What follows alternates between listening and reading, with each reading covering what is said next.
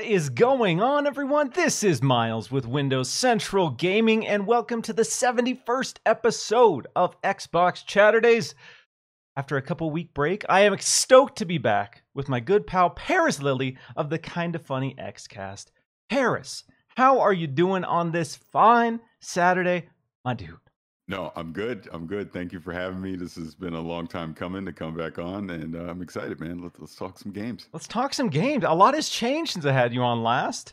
You Mr. Danger Zone, we saw you on stage at the Xbox and Bethesda Game Showcase. And then this last year, you upgraded. Now you're flying. Now you're in the skies, literally in the Danger Zone.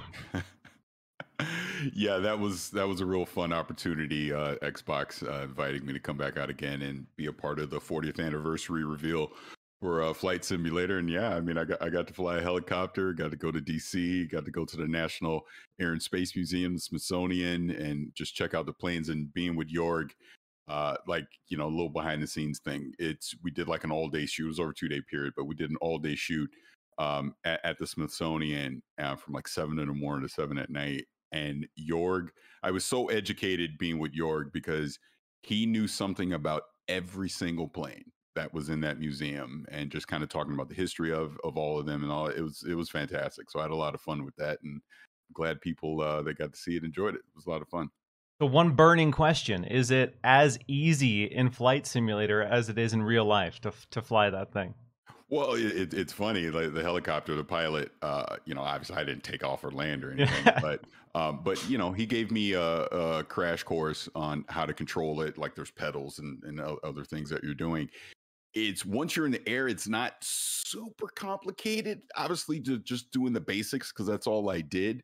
But when you compare it to what you could do in Flight Sim, because obviously you can just go as hardcore as you potentially want to. And that, yeah, man, it's like it's crazy how similar it can be if you really have the full setup and you want to simulate flying a plane at home versus to what you're doing in real life. It's like I said, it's very similar. So again, phenomenal game that Flight Simulator is, and a lot more is coming beyond this 40th anniversary. I can tell you that it's gonna be a lot of fun. Awesome. Well, we have a lot to talk about. It's been I've been off for the last couple weeks, but this week in particular, there's been a lot of big developments. So we're going to be diving into the pre-alpha gameplay for Skate 4. We're going to be talking about Halo Infinite finally getting some co-op. We're going to be talking about Xbox's current state in Japan, the growth that we're seeing. We're going to be talking about our expectations for Xbox in 2023. And a whole lot more. But before we get into all of that, Parris, for the folks who maybe don't know, give us a quick breakdown of who you are and where people can find you. Okay, so Parris Lilly. I have been a podcaster / content creator since 2006. In the game for a minute. Yeah, it's been a long time, but I'm currently been a part of Gamertag Radio since 2013. And in the last few years, I joined Kinda Funny, and I'm one of the co-hosts over on the Xcast, obviously talking everything Xbox. But I'm a Twitterer, however you say that. I talk a lot on social media as well. But I just love gaming, man, and I like talking about it. I like dissecting it, and seeing where the industry is headed. But that's me. Yeah. Always love having you on. Again, you and I share a lot of similarities in the fact that we are both on Twitter, arguably too much, engaging in the conversation, good or bad. But I like it. Sometimes the conversations get a little spicy, get a little heated, but I don't mind having the harder conversations. And I see you out there a lot as well, having the harder conversations. So that's why I appreciate you having you on. And let's get right into our first topic, which is the Skate reboot, Skate 4 gameplay that we saw this week. Because last year, EA came out and they revealed that they were working on a reboot for Skate. And it has been over 11 years since the last Skate. Skate 3 came out in 2010, which makes me feel kind of old, because I remember when when Skate was already running for several years and that game was fresh. And I went back and replayed it recently, and it still holds up, and I still remember the feeling of playing that at launch. But I had completely forgot that it had been 11 years since the last Skate. So they came out with a trailer this week saying, we're still working on it. We are still working on this game. Don't worry, it's coming. And then they gave us a brief glimpse of pre-alpha gameplay. So I got to ask, are you interested in Skate? Does this do anything for you? Are you? I personally am not, but my kids are. My kids still play Skate 3. Right now, you could get on Game Pass and the whole thing. I understand the excitement for it and the magnitude of it. So yeah, I get this coming back is going to be a big deal. I know a lot of people are looking forward to it, and it should be good. I mean, I'll definitely try it out. Don't get me wrong. It's just not the whole skate scene isn't necessarily my thing, but I understand the importance of it. Yeah, there's definitely the skate culture, skate vibe, if you will, is definitely, it's not necessarily for everyone. And I know skateboarding games, as big as stuff like Tony Hawk's Pro Skater was, those days have kind of come and gone in a lot of ways. We haven't really had a skateboarding game that's been that big cultural phenomenon in that same way. But I wanted to have a broader conversation on this as we look to how this team has handled the reveal, the rollout, and the way they've demonstrated this game. Because a lot of the times we don't see gameplay until we're almost done, until that thing is Right. pretty much a few months from shipping out the door.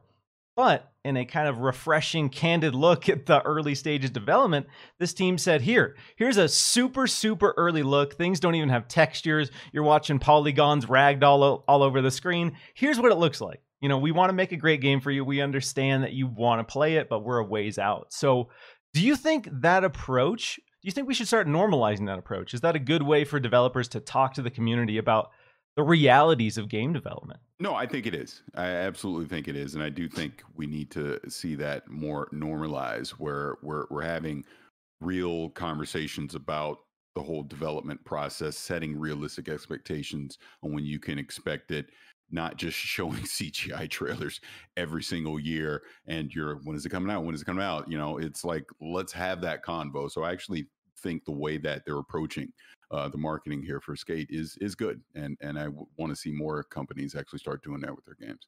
Yeah, I think it's really refreshing because there's a lot of people in the community who have big, bold assumptions about how game development works, when you can show gameplay, blah, blah, blah. And a lot of the marketing caters to some of those misconceptions about development. And a lot of like we just touched on, a lot of these companies aren't comfortable showing gameplay until it's super tight, super polished. Everything is just spot on and in line, and there's nothing to nitpick.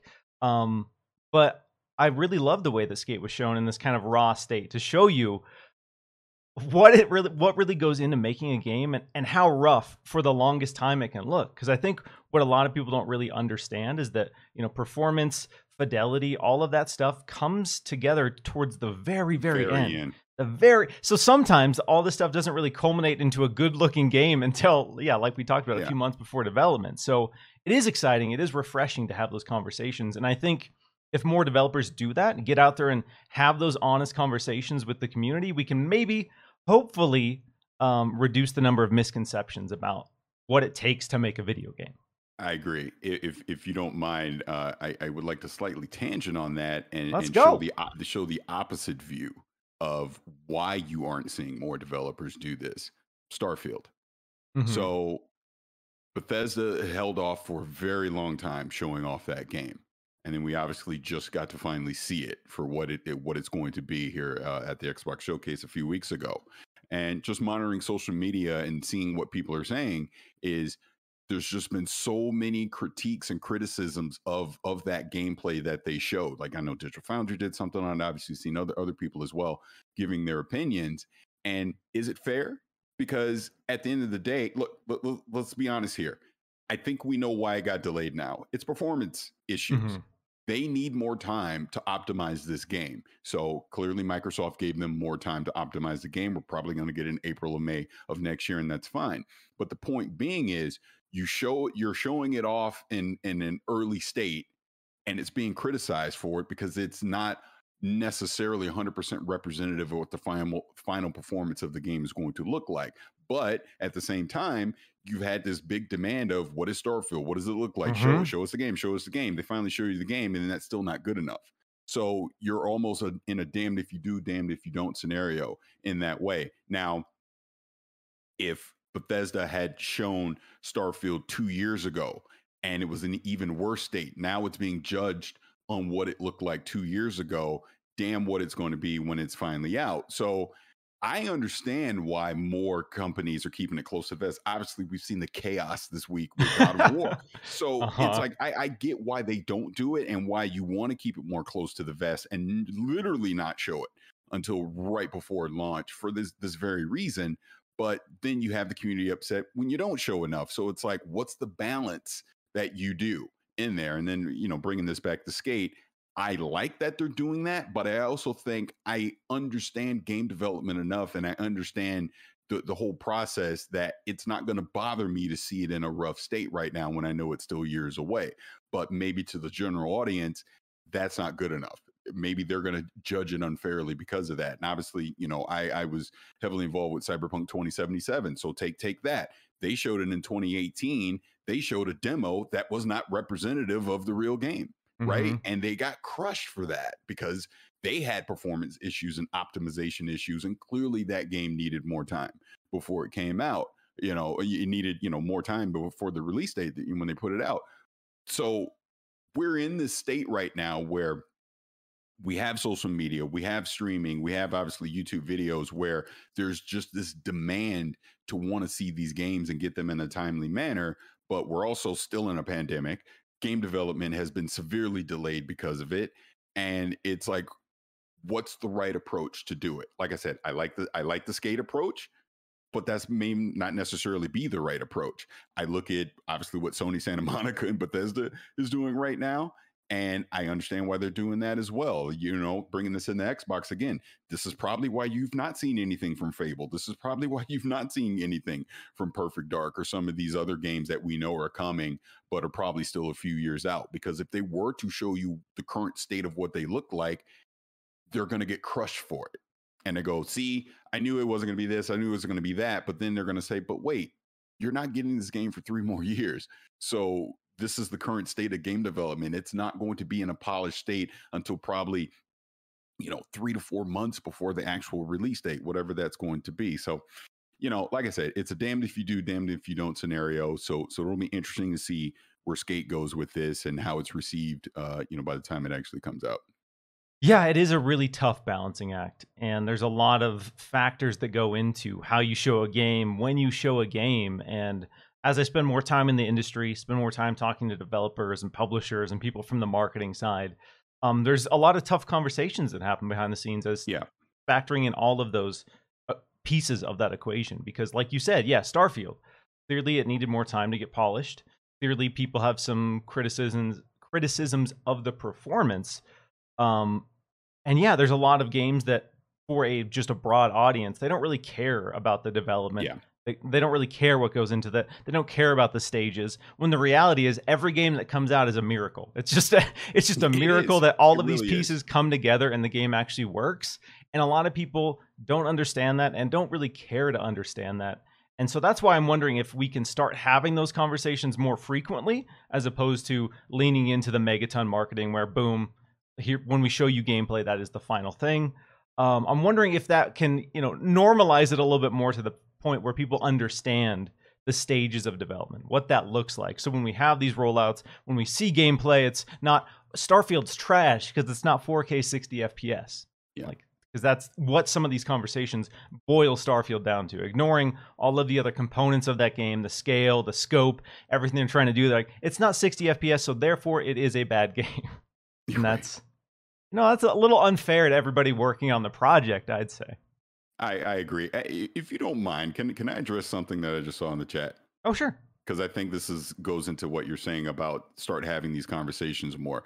So, a person in the chat is saying, I feel like the pandemic excuse is being used as a crutch now. So many businesses have been fully operational for months now. Again, this is where, and I have had these conversations with actual developers going in depth, talking about how the pandemic has completely stifled their entire workflow for game development. And I've said this a lot. People like to be critical of it and because they're not understanding, they've not had these conversations. I'm telling you, and this is coming firsthand, every game you see, every game you see that has been in development since 2020 has been delayed a good 18 to 24 months at a minimum.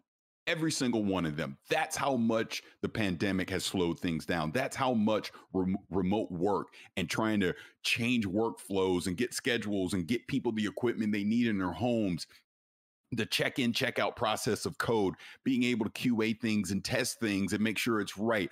All of that has been slowed to a crawl. And whether you believe it or not, because now you're seeing things are open, the results of what happened 2 years ago still are affecting us today.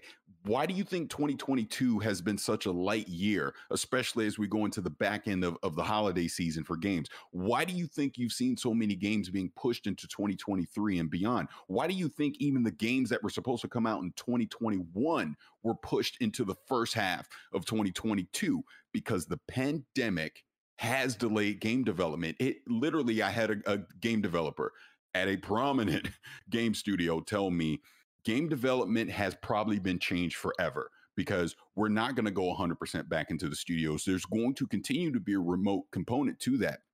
And we have to learn and understand and adapt to that. Let's take Bungie as an example. Bungie has gone to a complete hybrid environment. Mm-hmm.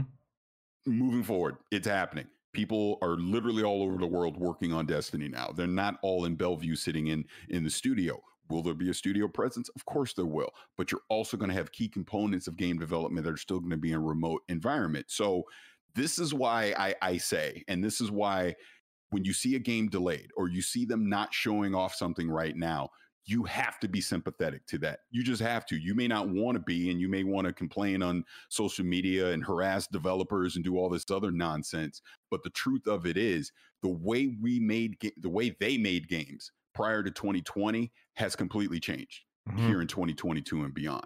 And you need to understand that. You need to understand this is why Starfield is delayed. This is why you're not seeing Perfect Dark. This is why you're not seeing Fable. That's why Forza got delayed. This is why whenever the hell Spider-Man 2 was supposed to come out, isn't going to hit that original target date. This is why God of War, you're seeing they're keeping it so close to the vest of when it's actually going to be released. You want to know why? Because they probably don't know. They probably have a target, which could be November or whatever. But what if it slips, right? Now you have people upset. You said it was coming in November, but now it's not coming until February 2023. That is a realistic possibility. And that is the ramifications of what the pandemic is. And people need to be more sympathetic to that. And they need to understand that.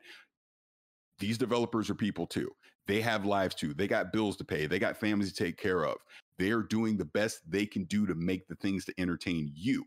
But yet we complain about it and we harass them over it because it's not coming when we expect it to, because we're still thinking the old way.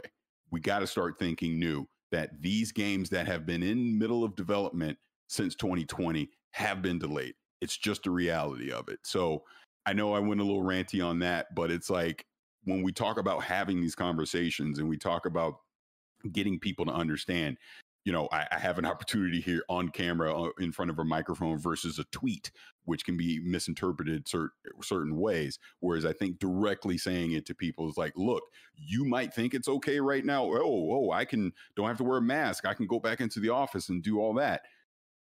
You have to look at the ramifications of the past couple of years. They are being affected today, whether you realize it or not. And that's just the reality of it, whether you like it or not. It's just the truth. Yeah, and I'm glad you bring that up. And again, one of the reasons I like having you on the show is we can have the more difficult, nuanced conversations about the realities. Because to echo your point, I've had a lot of similar conversations with people in development talking about what COVID has done, how it's impacted the flow of work, and like you said, it has changed development forever for a ton of teams, and it's not an excuse. I don't like when people say I'm tired of hearing the pandemic excuse. It's just a reality.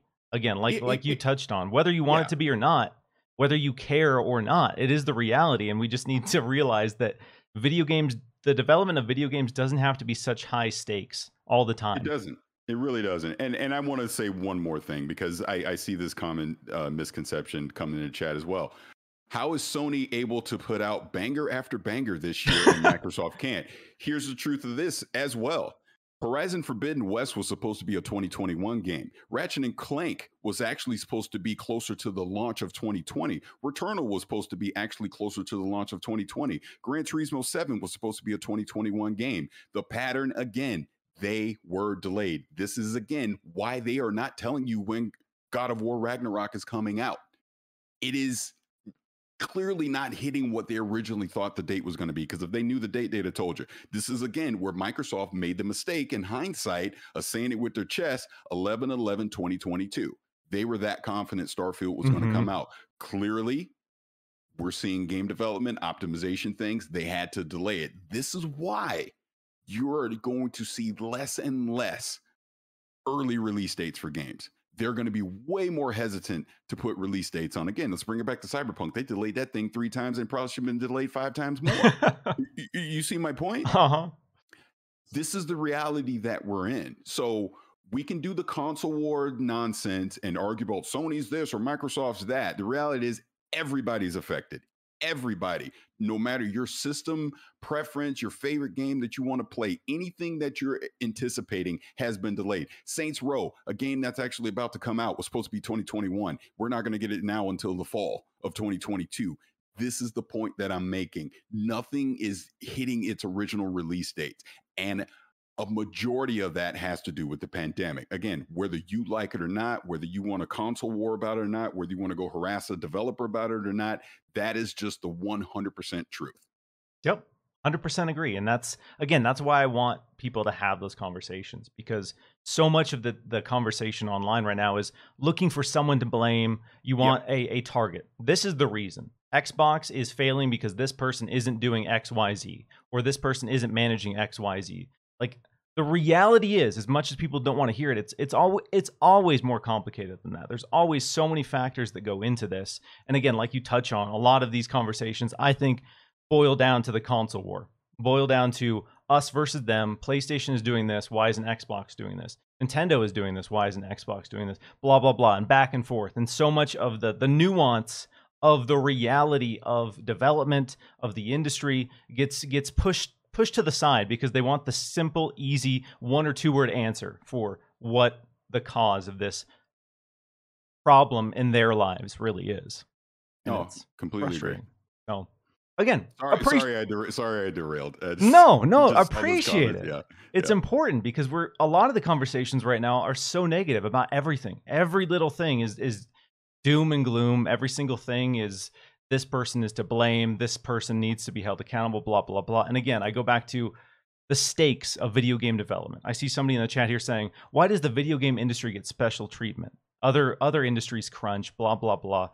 Well, first, my stance is I really think the entire workforce in the U.S. in particular, because that's what I can speak to, needs to be restructured completely. Fundamentally, I think it's broken. Agreed. That's a separate conversation. When it comes to video games, as I touched on, it's not high stakes. They're making entertainment for you. And we shouldn't be putting anyone in a position where they have to sacrifice their family time, their lives, their health, their mental well-being to make you entertainment. Do you realize how outlandish that sounds when you get online and you demand that person sacrifice for you, for your joy? It's wild. When you really boil some of those points down, it is the most outlandish, ridiculous thing you can ever ask another human being to do, in my eyes. I completely agree. And the thing that I will say again, just about the game delays and the entitlement and the impatience and all that, we all have a backlog. All of us have a backlog. Go embrace it. Go play something that you swore you were going to play 3 years ago, but you didn't. Now's your time to go play it, because we are I consider 2022 a gap year. We're in a gap year right now. Yes, we're saying the pandemic and all that now, but we will get back to workflows and things will quote unquote get caught up. And as we get into 2023 and 2024 and beyond, all these games that we've been anticipating are going to start coming out, and you're going to have so many new experiences to play. If you don't want to do your backlog, go check out indie games. This has been a golden age for AA and indie titles the past couple years that you can go check out. Obviously, this is an Xbox show. If you're subscribed to Game Pass, boom, there's a ton of stuff in there that you can go check out as well. That's what excites me. That it's a bummer right now that we don't necessarily have the games that we've been anticipating. But when those floodgates open, I honestly think we're going to be in for a big surprise of a lot of quality things that are going to be coming out, new experiences that we're going to be able to play, highly anticipated sequels, etc. on down the line. So yeah, we're in a slow period right now, but I think a year from now we're going to have a completely different conversation about games that we can be anticipating and them getting ready to come out.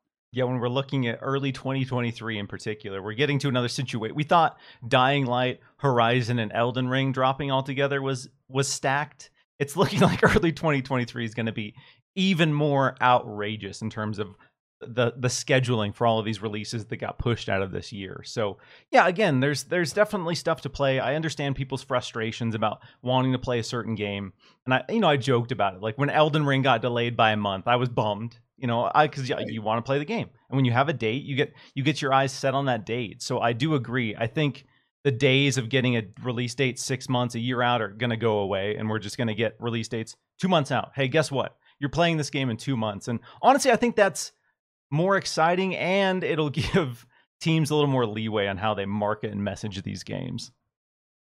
Agreed. All right, I'm gonna get to some super chats here, and we're gonna transition into Halo Infinite co-op. So huge shout out to everyone joining us live. If you are digging the show, hit that like button, share it out. If you are listening on audio services, leave us a review if you're digging the show as well. Nick W with the super chat says, "Happy 4th of July, guys. I hope you both have a fantastic holiday weekend." That's the goal. That's the dream right now. Just having a chill, extended weekend. Yeah. Hargi Chani says, "Happy 4th of July, gentlemen. Nice to see you in person at the showcase, Parris." Gonna meet Hargi? IRL? And then Hargi, another one. Paris is on point on how the pandemic has affected dev.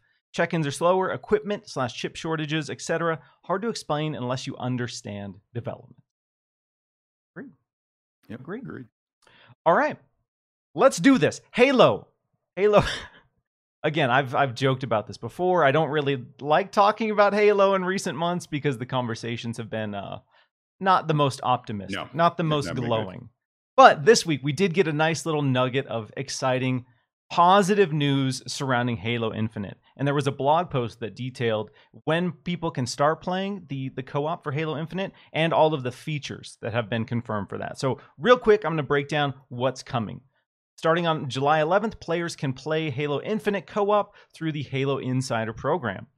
We got some details on how this is going to work. So all progression across all players is tied to your account. So any progress you make while playing in co-op, you get to keep. They also confirmed that crossplay is going to work between Xbox, PC, and Xbox Cloud Gaming, which is exciting. If you're someone who loves the Master Chief Collection, like myself, you're bummed that we couldn't play crossplay between some of the games on Xbox and console. So that was a really big deal for me, being able to play with people who are the PC purists.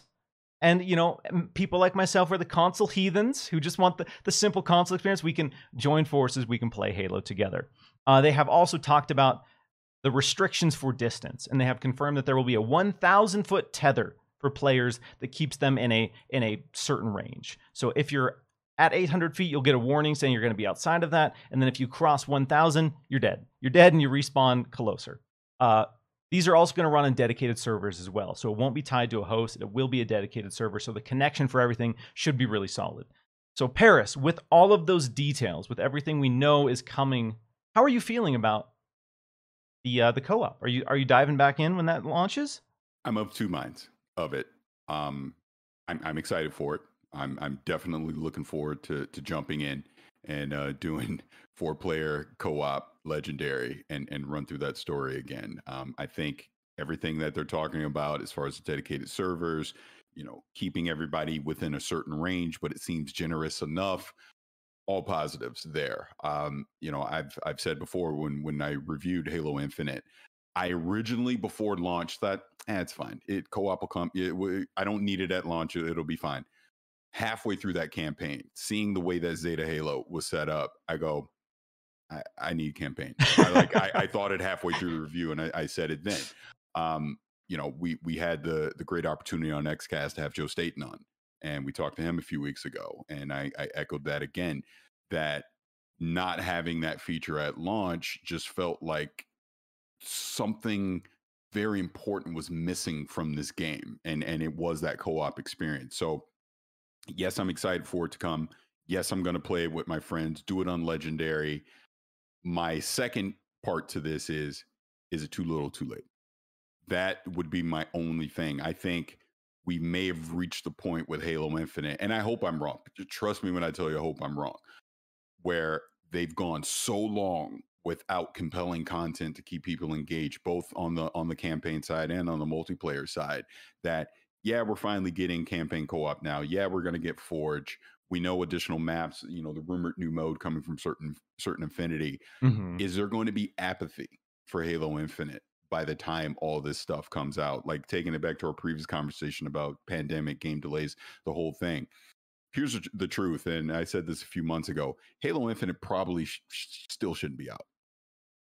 Probably should be coming out November this year. They probably should have delayed it 2 years. And yeah, they would have caught heat for it. Yeah, it would have been a bummer.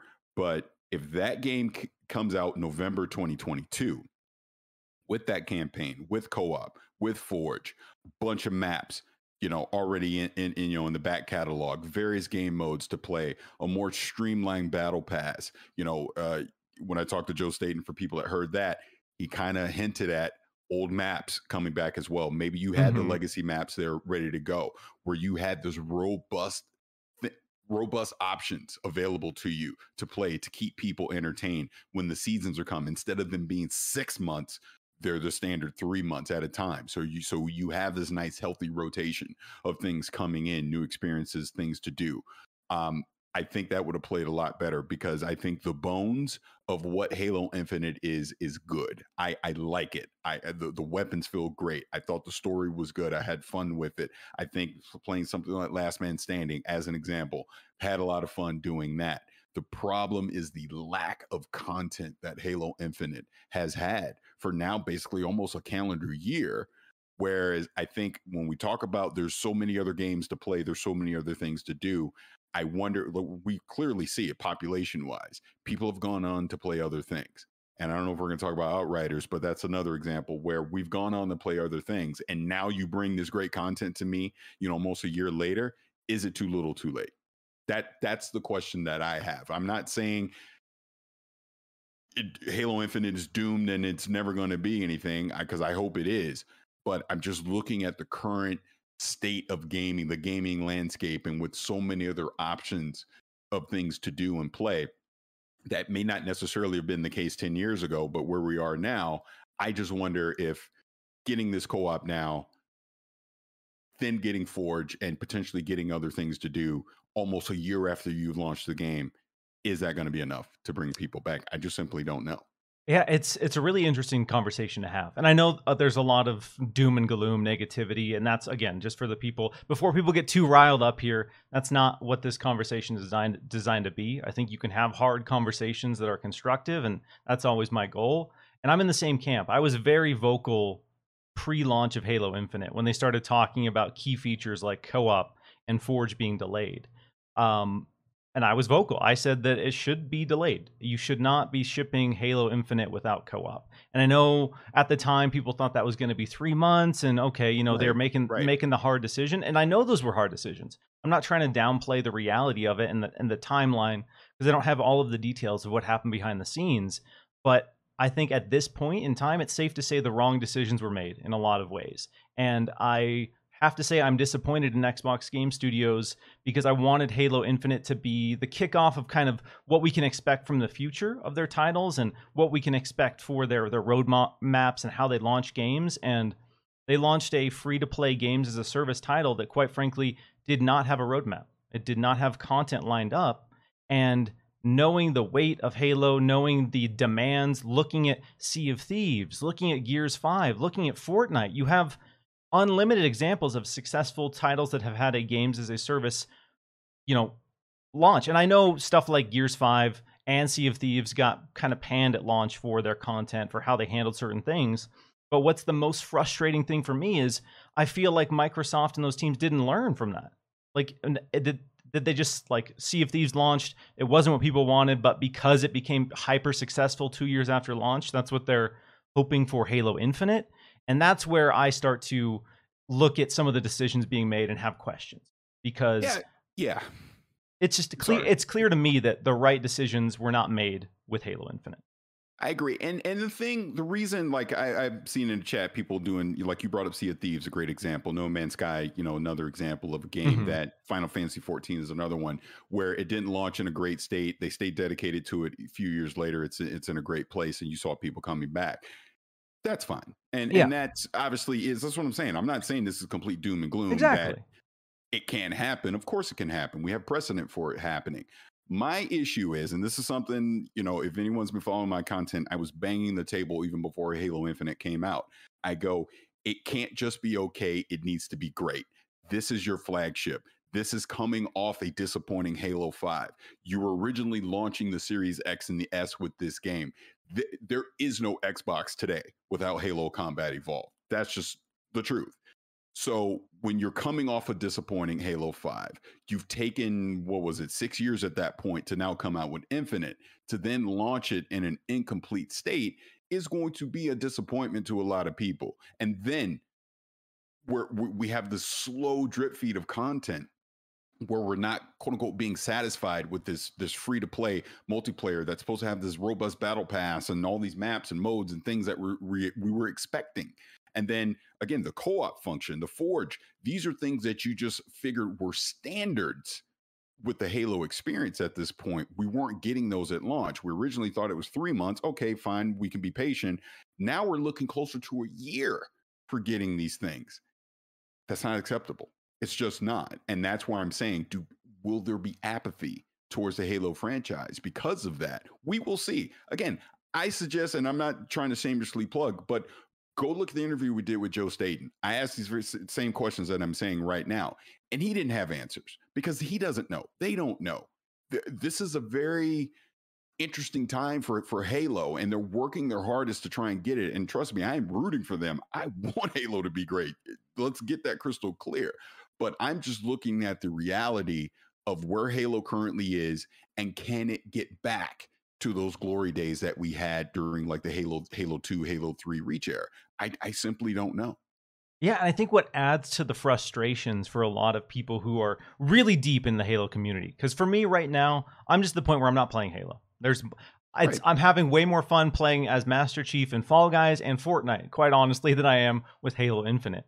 But I think where the frustrations lie for a lot of folks is the fact that when Halo Infinite shipped out of the gate, what was there, even though it was objectively very limited, was so good. The Mhm. foundation of Halo Infinite, so tight, feels great. Everything that you love about Halo has been refined, and the core experience in terms of gameplay for Halo Infinite is fantastic. So having that launch and then having nothing to back that up, I think it just compounds a lot of the issues, because it's not like a Battlefield 2042 where fundamentally it came out of the gate and there were red flags, glaring issues, broken balance, broken servers. Like Battlefield 2042 in a lot of ways was a broken game. Halo Infinite was not a broken game. It launched in a great state, but it's just there hasn't been a lot of reasons for people to keep playing, I think. And if Right. again, for me and a lot of people, we can just move on. There's plenty of stuff to play. It's not ruining my life. It's not a critical flaw in my reality.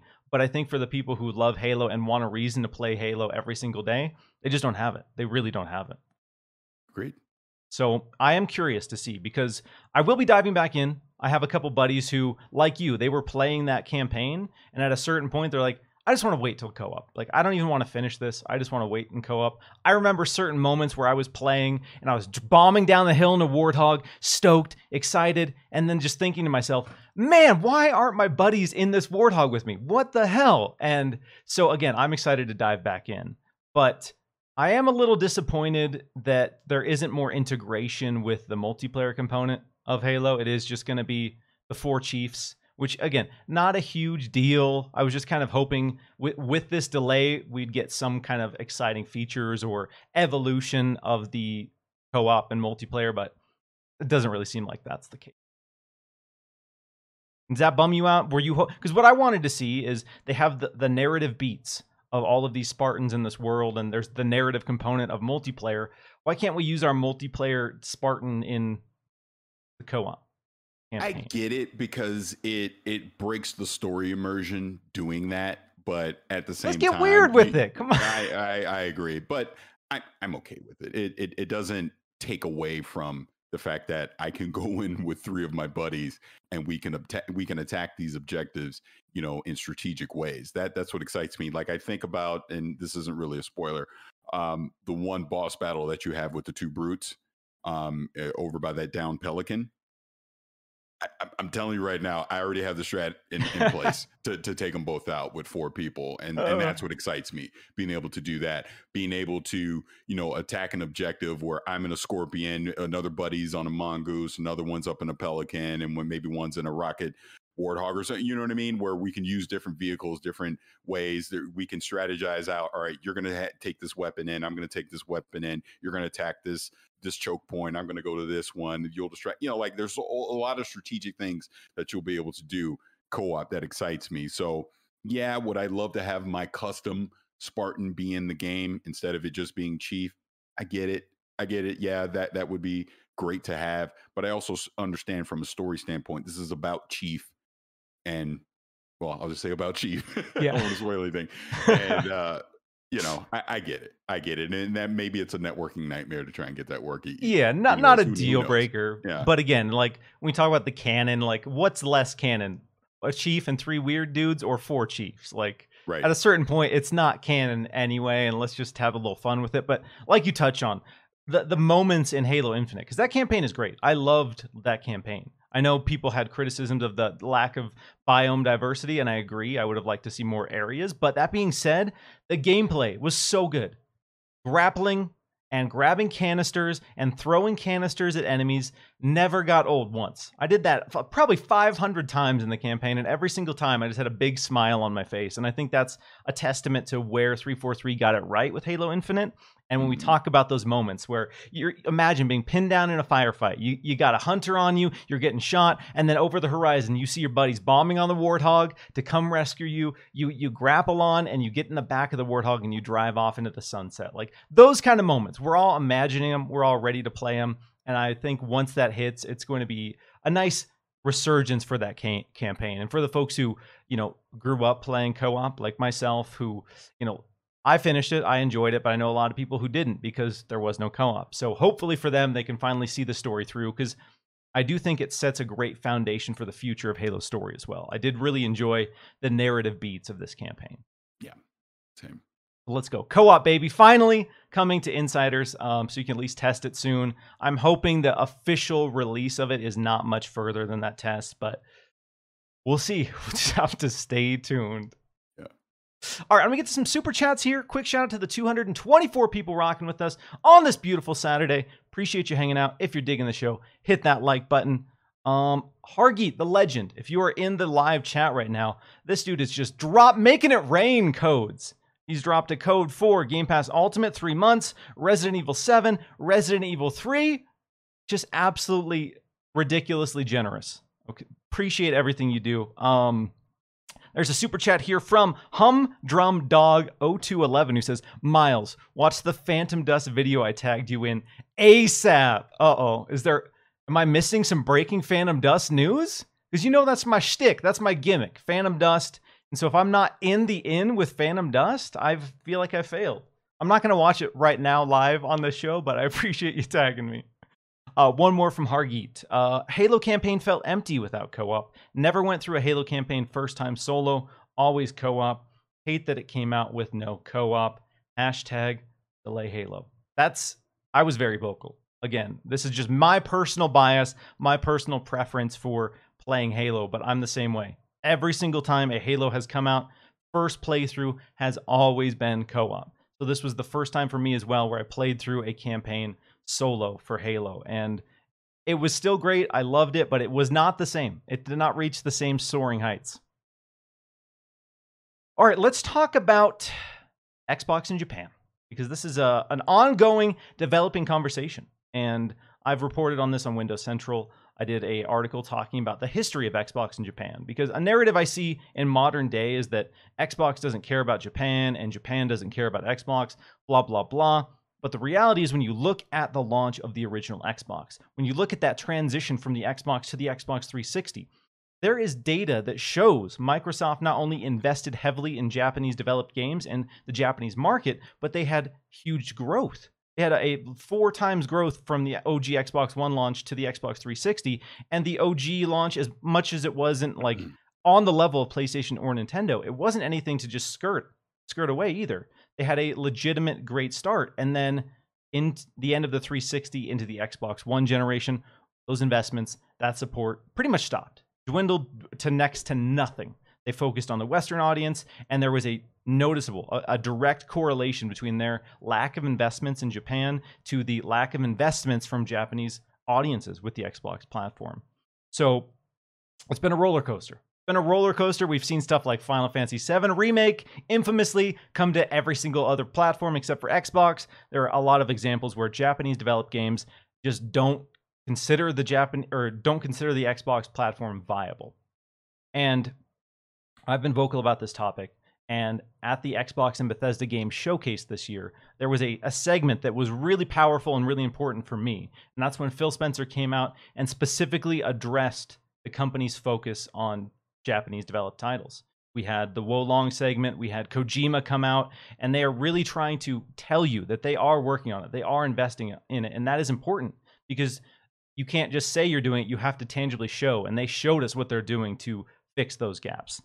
So, Parris, how are you feeling about the current state of Xbox in Japan and the possibilities for the future? Because I see people who say there's no world where Xbox can ever compete on the level of PlayStation and Nintendo in Japan. And do you think that's true? Or do you think there is a reality where they can at least have a fair shake in that market? Yeah, it's twofold. Can they compete on the same level as Nintendo and PlayStation in Japan? No.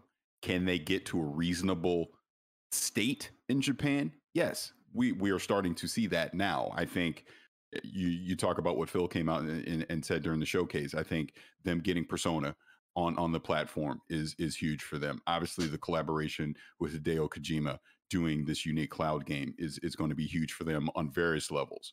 But I think it shows a commitment. Obviously, you look in Game Pass, you see all these Sega games in there, etc. They're getting more Japanese content into the Xbox ecosystem. You see more of a focus on JRPGs in the Xbox ecosystem.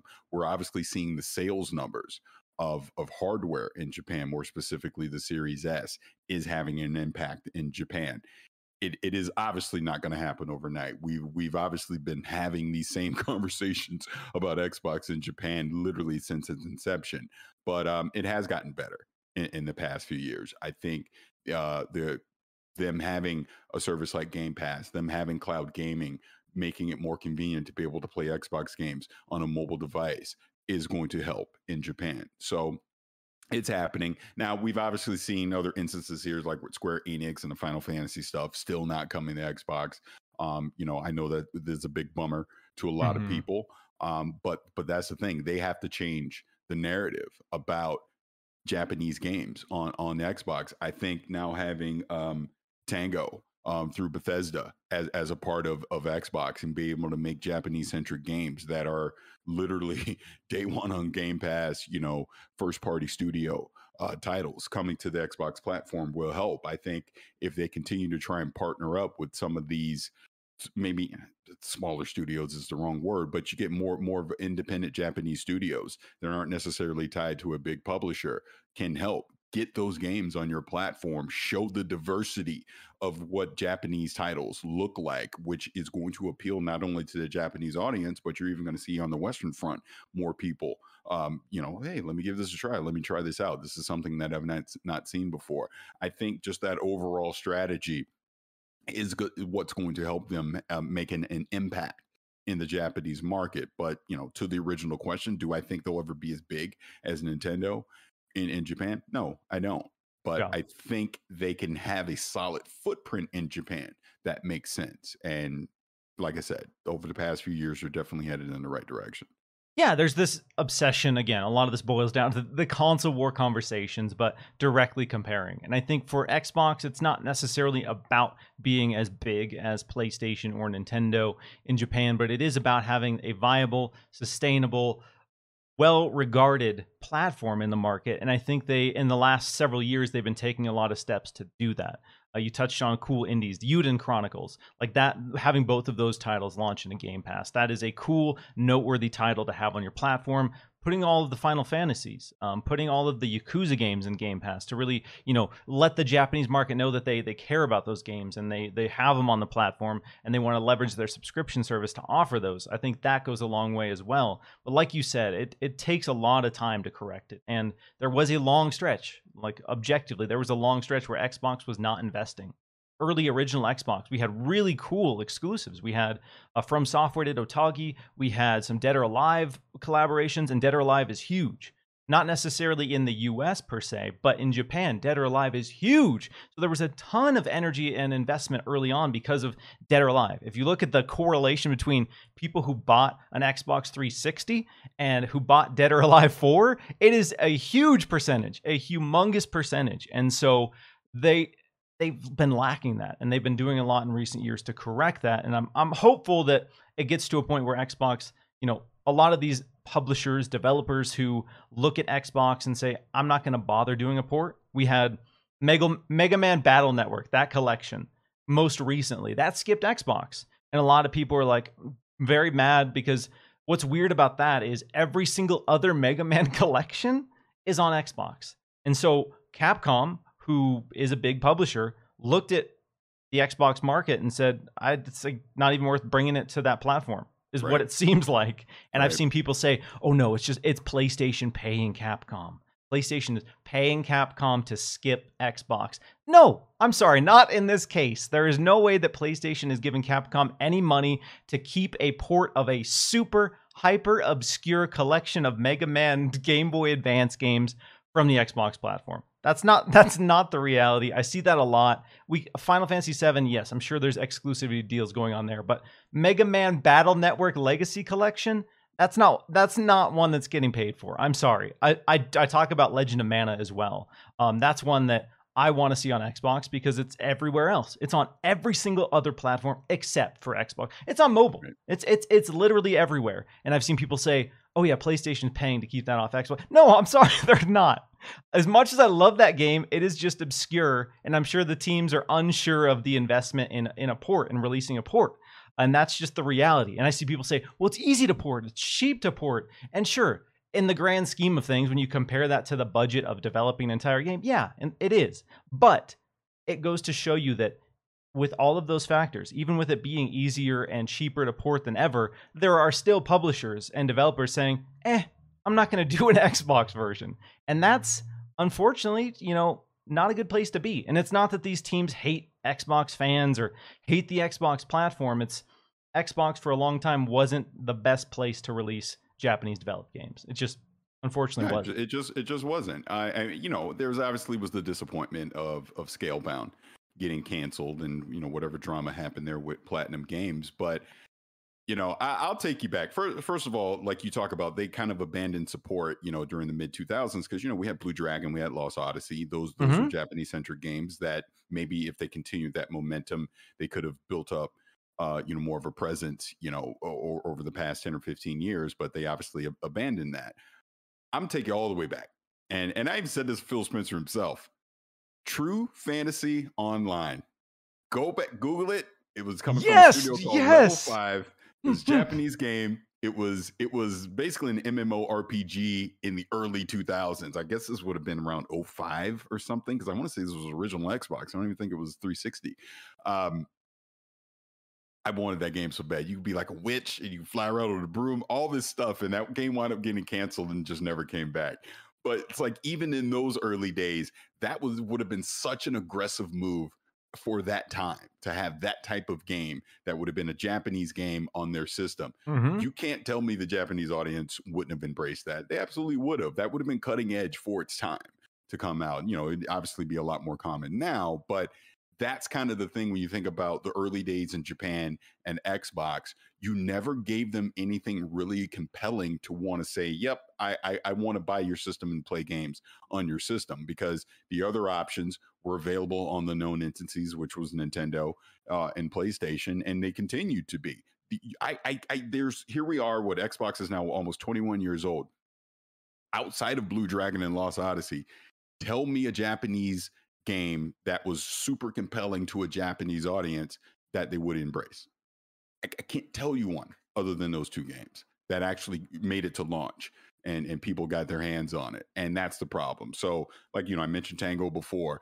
They need to, obviously, with their own internal Xbox game studios, have games that cater towards a Japanese audience, but they got to make these partnerships with some more Japanese studios. I think the Kojima thing is a step in the right direction. I actually think the Kojima thing, I don't know if we want to jump into that later, but there's a bigger aspect to that. But I think, just as for this topic of embracing Japan, I think having that name, making a game for that system, makes a lot of sense for them. And I think that, again, is going to help them, cement, their footprint, for lack of a better term, in Japan.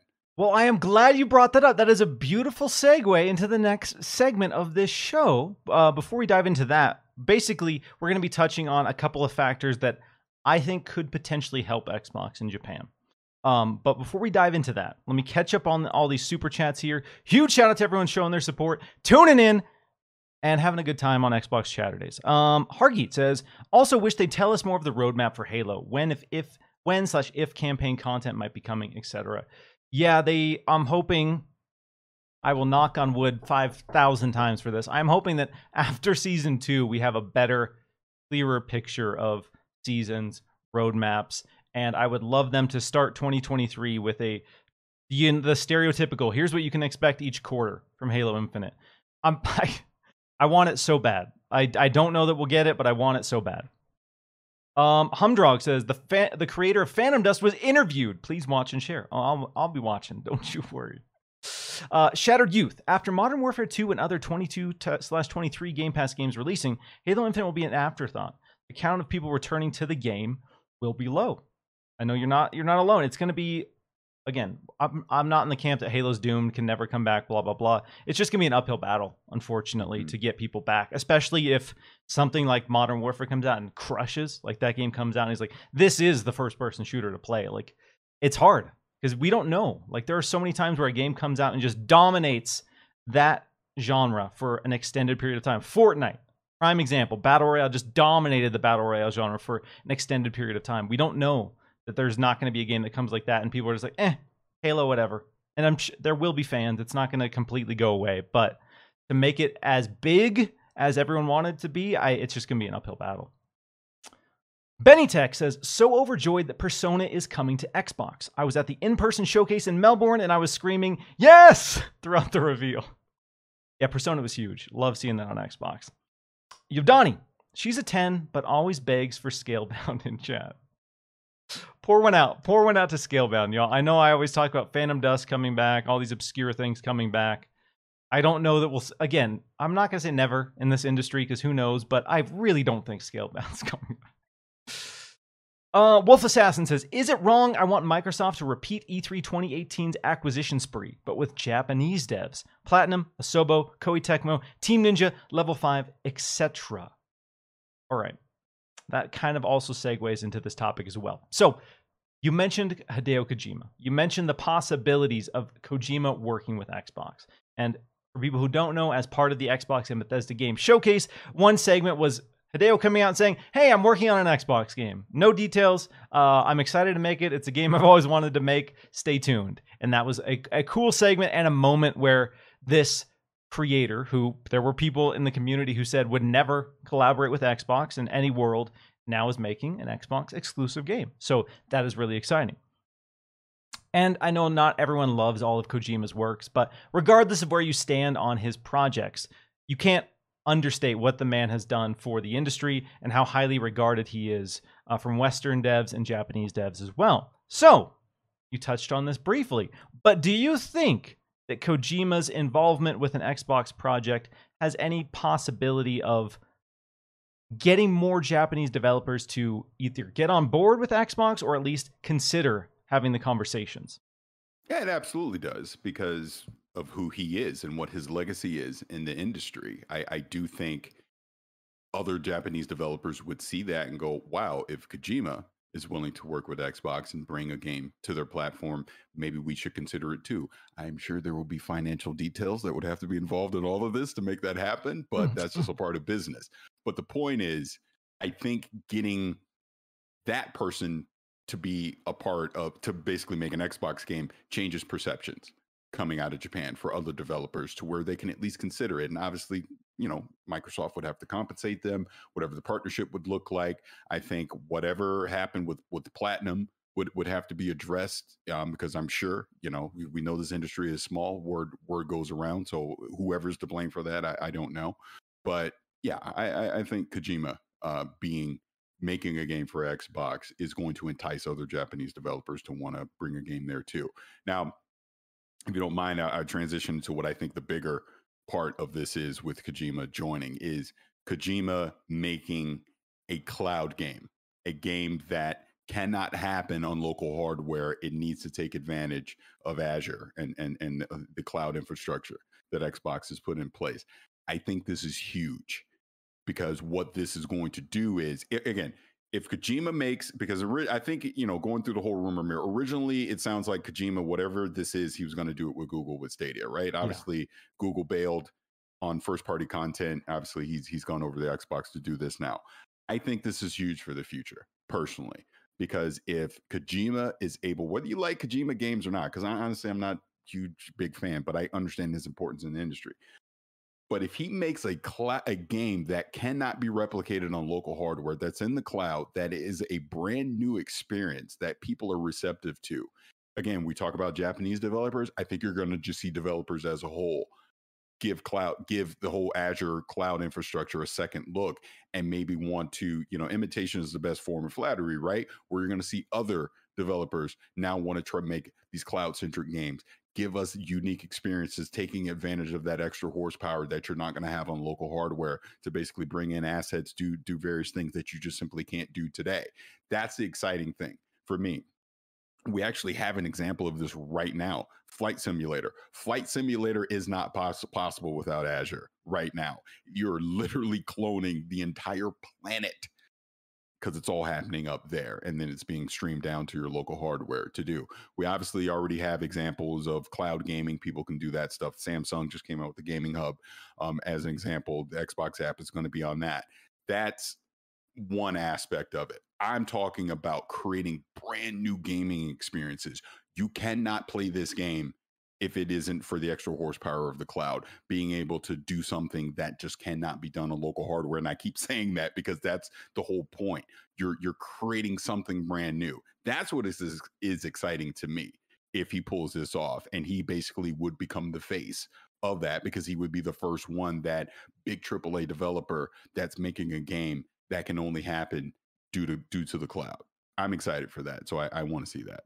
Yeah, that was a big part of the messaging when Kojima came out at the Xbox showcase, is that this is a game he's always wanted to make, and basically said that Xbox is enabling him an opportunity to do it, an opportunity that he wouldn't have otherwise. So I am really excited to see what that ends up being. And I agree. I think if Kojima comes out with a game that is unlike anything else and has a glowing experience with Microsoft and can say that, hey, like, I literally couldn't do this anywhere else, I think that is going to get a lot of people, like you touch on, looking at Xbox to see how they can enable games, because quite frankly, that's why we should be excited about Xbox Game Studios and Microsoft, because they have just resources that no one else has. No one else can have. The amount of resources that Microsoft has in game development it's unmatched. And again, they could just sit on that. They could use all that wealth and just stay complacent. But to hear that they're trying to use those resources to push the industry forward and create, innovative video game experiences, that's what I want to hear. And Kojima, as much as people, not everyone loves him, the man is wild. The man will take some risks in gaming. And if Microsoft is going to pay for some risky, cool ideas, let's go. Kojima was the guy who made a weird vampire hunting game cartridge that had a solar panel in it, and the solar component was tied into the gameplay. Like, that is where this man's brain is at. So when I hear that Kojima is trying to factor in cloud ideas and basically leverage interactive media in a game that could potentially be in the horror genre, let's go. Like, anything's possible with Kojima. I think that's why the project is so exciting. And for Xbox, this could be a huge potential for, again, not only Japanese developers, but a lot of developers to look at publishing and say, all right, I want to work with Microsoft. I have this idea. I've had this idea. Maybe they can help me make it happen. And so I think that's where Kojima can really grow Xbox publishing. Agreed. One other question. This again, I see Wolf joking about that. I wasn't ignoring your super chat. It was a part of this next segment here. Should acquisitions be a factor in how Microsoft could potentially establish itself in Japan as well? Do you think there are any target teams that they should focus on? Yes and no. And I've talked about this over the past few months since the Activision acquisition. We are getting dangerously close to a slippery slope of acquiring an entire publishers, taking an entire publisher off the board, so to speak. I don't know how good that is for the industry long term. We're clearly seeing, even with this Activision deal, that they're going to keep Call of Duty everywhere. Even to a lesser extent, PlayStation acquiring Bungie, Destiny's still going to be everywhere. Their future IPs are still going to be everywhere. I think on an individual basis, acquiring a potential studio like Double Fine, I think being acquired by Microsoft is good for Double Fine, because I think it gives them more resources. They don't have to worry about always trying to acquire funding. They just get to go make great games. I think we're clearly seeing with Obsidian, that was honestly, if I can just pause on that for a second, that will wind up being the most important acquisition Microsoft has made in their 21-year history. I'm telling you this right now. You're already starting to see it with some of the unique games that they're coming out with. Grounded is about to officially come out. What's the other one? The one they just announced. Pentiment. Pentiment, thank you. Yeah. That one. Obviously, we know Avowed's coming out. There will be a point in time, there is going to be a Fallout New Vegas 2 at some point. We're getting to Outer Worlds 2.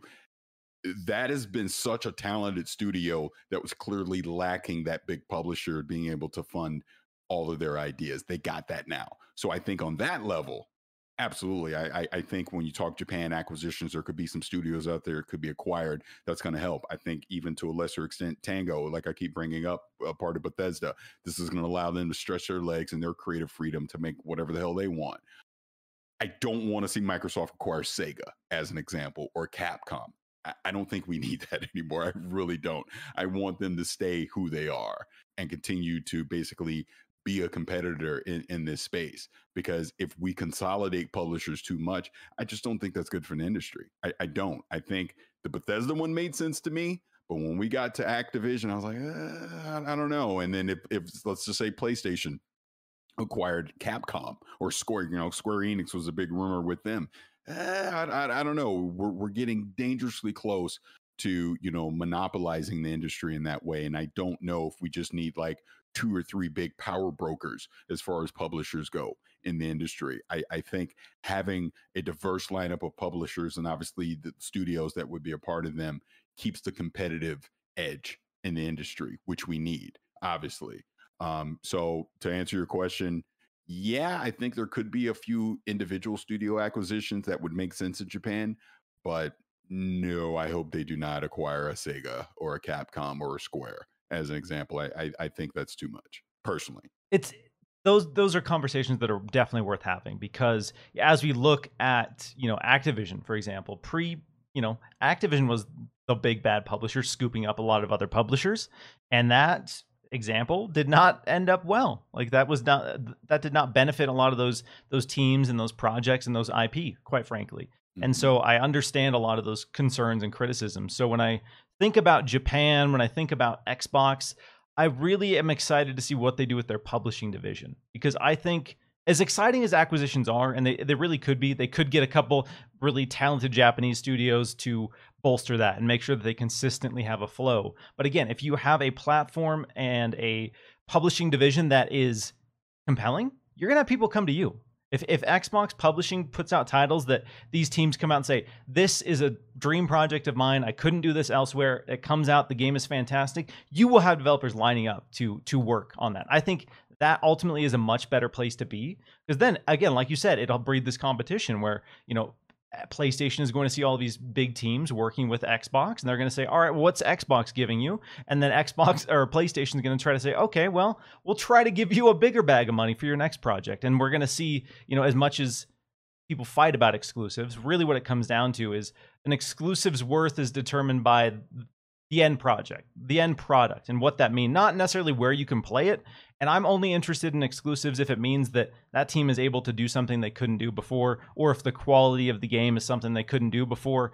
Because again, if you have a big bag of money and you want to use it to make a good game, I'll support it. I'll buy it. I will champion it. But if you have a ton of money and you just want to scoop up exclusivity so someone else can't play it to force people to buy it on your platform, not the most interesting business model. So again, acquisitions are exciting, but I hope Xbox builds a platform that publishers want to work with them, because that is a much healthier place to be. Agreed. All right, let's talk about the Xbox handheld, Parris, because that is a boiling, blistering conversation in recent months following the continued success of the Switch. The continued success of the Switch, the Steam Deck, those are out in the market. Those are doing well. People are excited about it. I remember installing Sea of Thieves on my Steam Deck for the first time, and I immediately thought to myself, damn, I want an Xbox handheld so bad. Because again, I have a decent library on Steam, but it's nothing compared to my Xbox library. And we're seeing Xbox lean into cloud gaming. We're seeing Xbox come to your TVs, your phones, a lot of different options to play Xbox games, but they're not native. And cloud gaming is exciting, and it is definitely the future. But there are areas where it's just not viable right now, and it won't be viable for quite some time. So cloud gaming is cool for a lot of areas, but not all areas. So that has me thinking about the future and the possibilities of a dedicated Xbox handheld. There are two camps we're going to touch on, Parris, because Jez, my buddy Jez, has been talking about this a little bit online. The first concept that people are throwing around is a cloud-focused handheld. It is a dedicated handheld, lower spec, that is designed to play cloud games. How do you feel about that? Is that the right approach for Microsoft's future? No, I don't think they need a dedicated handheld at all on any level, be it cloud-based or native. I think, like I was holding up my Steam Deck a second ago, they're putting their games on Steam. So if I want to play an Xbox game, I have a Steam Deck. I'll play it there. There's going to be other iterations of Steam Deck hardware out there. It's going to have the same compatibility. In other words, why are you worrying about the R&D to basically make a Xbox only handheld when there's going to be others out there where you basically just get to be the publisher and put your games on those? You can do that. Already today, I can use my phone and play cloud games if I so choose with an accessory. So that exists today. I don't need them to create a dedicated hardware for that. So no, I don't think them or just bringing PlayStation into it as well. I don't think we're going to see a Vita 2 as an example. I don't think there's a need to make an quote unquote exclusive handheld that only plays your games on it anymore. Nintendo's Nintendo. They're going to do the hell they want. That's different. We already know that. Because they actually make their hardware is actually a part of the experience, right? Of the gameplay. That's why Nintendo's unique in that way. But as far as Xbox, PlayStation, or anyone else, Valve just gave us the blueprint. Do that.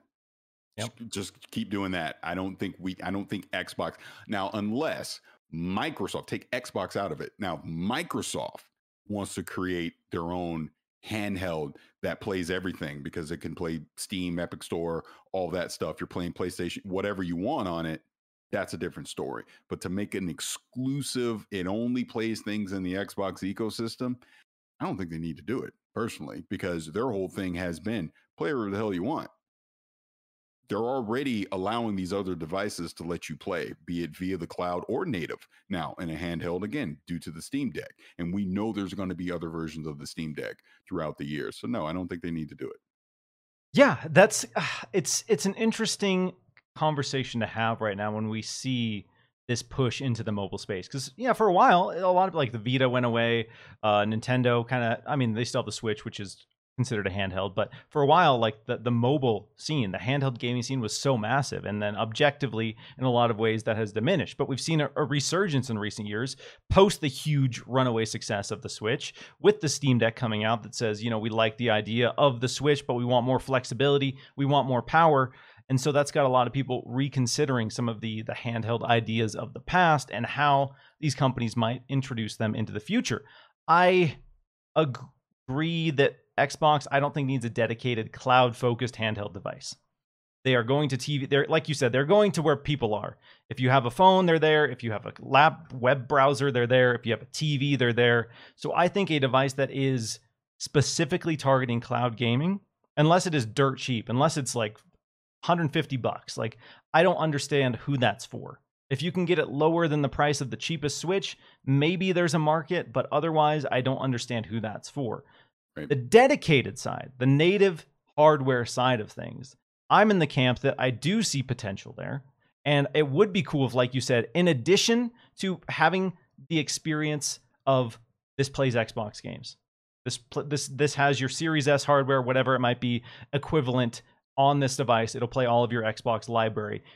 I would love to see a dual boot system factored in where Windows is there as well.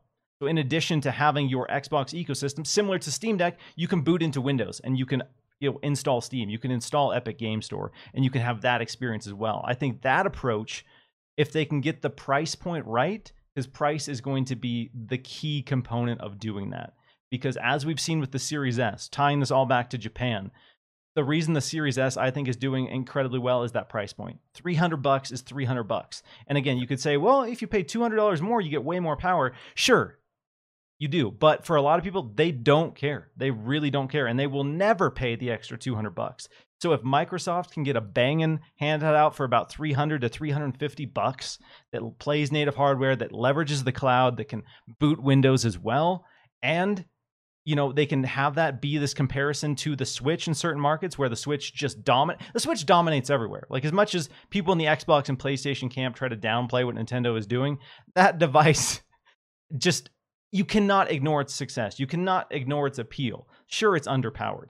And that's why a lot of people who play on PC, play on Xbox, they want that answer to come out and have the power, have the portability, and do it all. And there are devices that do it all for $1,000. And I think Microsoft has the potential to maybe experiment with a way to have the power, have the price, have the portability, and appeal to a whole new audience for a price that is reasonable for the average customer. So if they can do that, I would be excited for an Xbox handheld, I think. And that's reasonable. I mean, trust me, I'm not saying I don't think they wouldn't do it. It wouldn't shock me at all. I just, with their approach to cloud gaming and play wherever you want, and basically Xbox is on any device that you want it to be on, I just don't see the need. Yeah. And again, like, they might just be going all in on cloud. I mean, they clearly are going all in on cloud, but in terms of prototyping, maybe they are looking at the viability. They're looking at the timeline for when great internet will be in all areas of the world, all areas of the United States, and they are factoring in the R&D time for a handheld device with that uptick in internet availability. And they're saying, we could do this, or we could invest in cloud and just wait until internet is great for everyone, and then we'll be already established. And I think there is a realistic possibility that it goes either way. I definitely am not in the camp that Xbox will 100% do a handheld. I would love to see them experiment with this kind of resurgence of that market, but I could absolutely see them just say, we're going all in on cloud. If you want to play on a handheld type device, there are plenty of options for you. And again, maybe they'll just lean into Steam Deck. I would love to see. Well, yeah. I would love to see Xbox Game Pass games play natively on the Steam Deck. If they can just roll that out and say, boom, here's the partnership, I'm good. I'm sitting good. And that's kind of what I'm saying. I think, because I'm just holding up my Steam Deck, or people seeing on here, this is now the standard. This has become the standard. So you need to meet this or better it. Or why am I picking up your hardware at this point? They're better off saying, hey, look, Valve's done all the work on the hardware side. We make the partnership with them. Like, I already have Game Pass on here through the cloud. I can do it right now. But you talking from a native standpoint, they already put their games on Steam. I can download them and play them on here. We know that's going to continue to happen. But like you said, make that partnership with Game Pass to now where Game Pass is also on here, and I'm getting everything on it. Done. Let's go. They've done their job through a partnership versus trying to sell me another piece of hardware that I don't necessarily need, when you've already given me a choice of where I get to play my Xbox games. I think, going to your point, they're going to lean way more heavily into cloud than they are worrying about making a native handheld. Now, could Hmm. they make a cloud handheld? Potentially, because like you said, it's going to come at a very affordable price, easy to pick up, done. That I get. But for the native one, I'm honestly putting that less than 30% that they do that. I don't think there's a reason for them to do it at this point. Yeah, it would be something that would be more of an experiment. It could be just an Mm-hmm. expensive risk, quite frankly, to Mm-hmm. R&D that and release it and see where it lands. Um, yeah, but I agree. If they could lean into Steam Deck, that would be an easy solution as well. I think what a lot of people want when we talk about these handheld devices and we talk about cloud versus native, there are so many people that are willing to have inferior performance in a lot of ways for a native experience. And Right. that's why the Switch. You hear people who have a Series X, who have a gaming PC, talk about how they like the Switch because they can play games natively. And I think we will get to a point where cloud works for everyone, but right now it doesn't. It really, even for me who has really great internet, gigabyte up and down internet, it does not work consistently for me. And so that's where I look to the future and I look to the possibilities, because cloud gaming, when it functions perfectly, is an amazing experience. It's so we're so close to being native, and as we've learned from streaming services, Netflix, etc., you don't a lot of I would say the majority of people are willing to have an experience that is good enough. It's maybe not the most premium, the most high fidelity 4K 120 FPS experience, but if it is good, if it is a great experience, they are willing to overlook, some artifacting. They're willing to overlook some resolution dips, because the experience gets the job done. And so, as much as Yeah. people in the space obsess about the 4K 60, the reality is a huge number of people who play video games don't care, and they just want an easy way to play the games they own. And so, Well, yeah, agree. I mean, I was just going to bring up Jez. Jez, he talks about it all the time on social media, how he will literally at night, he's cloud streaming uh-huh. on his mobile device or Duo or whatever he's using, but it's good enough. And it's that convenience of, I think, when I think about the cloud gaming, and like obviously going outside the house, you want a 5G connection or whatever, but how many times are you realistically going to do that for an extended period of time to where it needs to be the perfect native experience versus I'm at home, like you're saying, I'm on a high bandwidth internet connection. The latency is going to be reduced enough that it just works. This is why they're going to get that Xbox app on TVs, because now every TV becomes an Xbox in that scenario. The hockey puck or whatever they're going to wind up calling it is going to be more of a thing, because I think it's more about the convenience in your house than it is the convenience when you're on the go.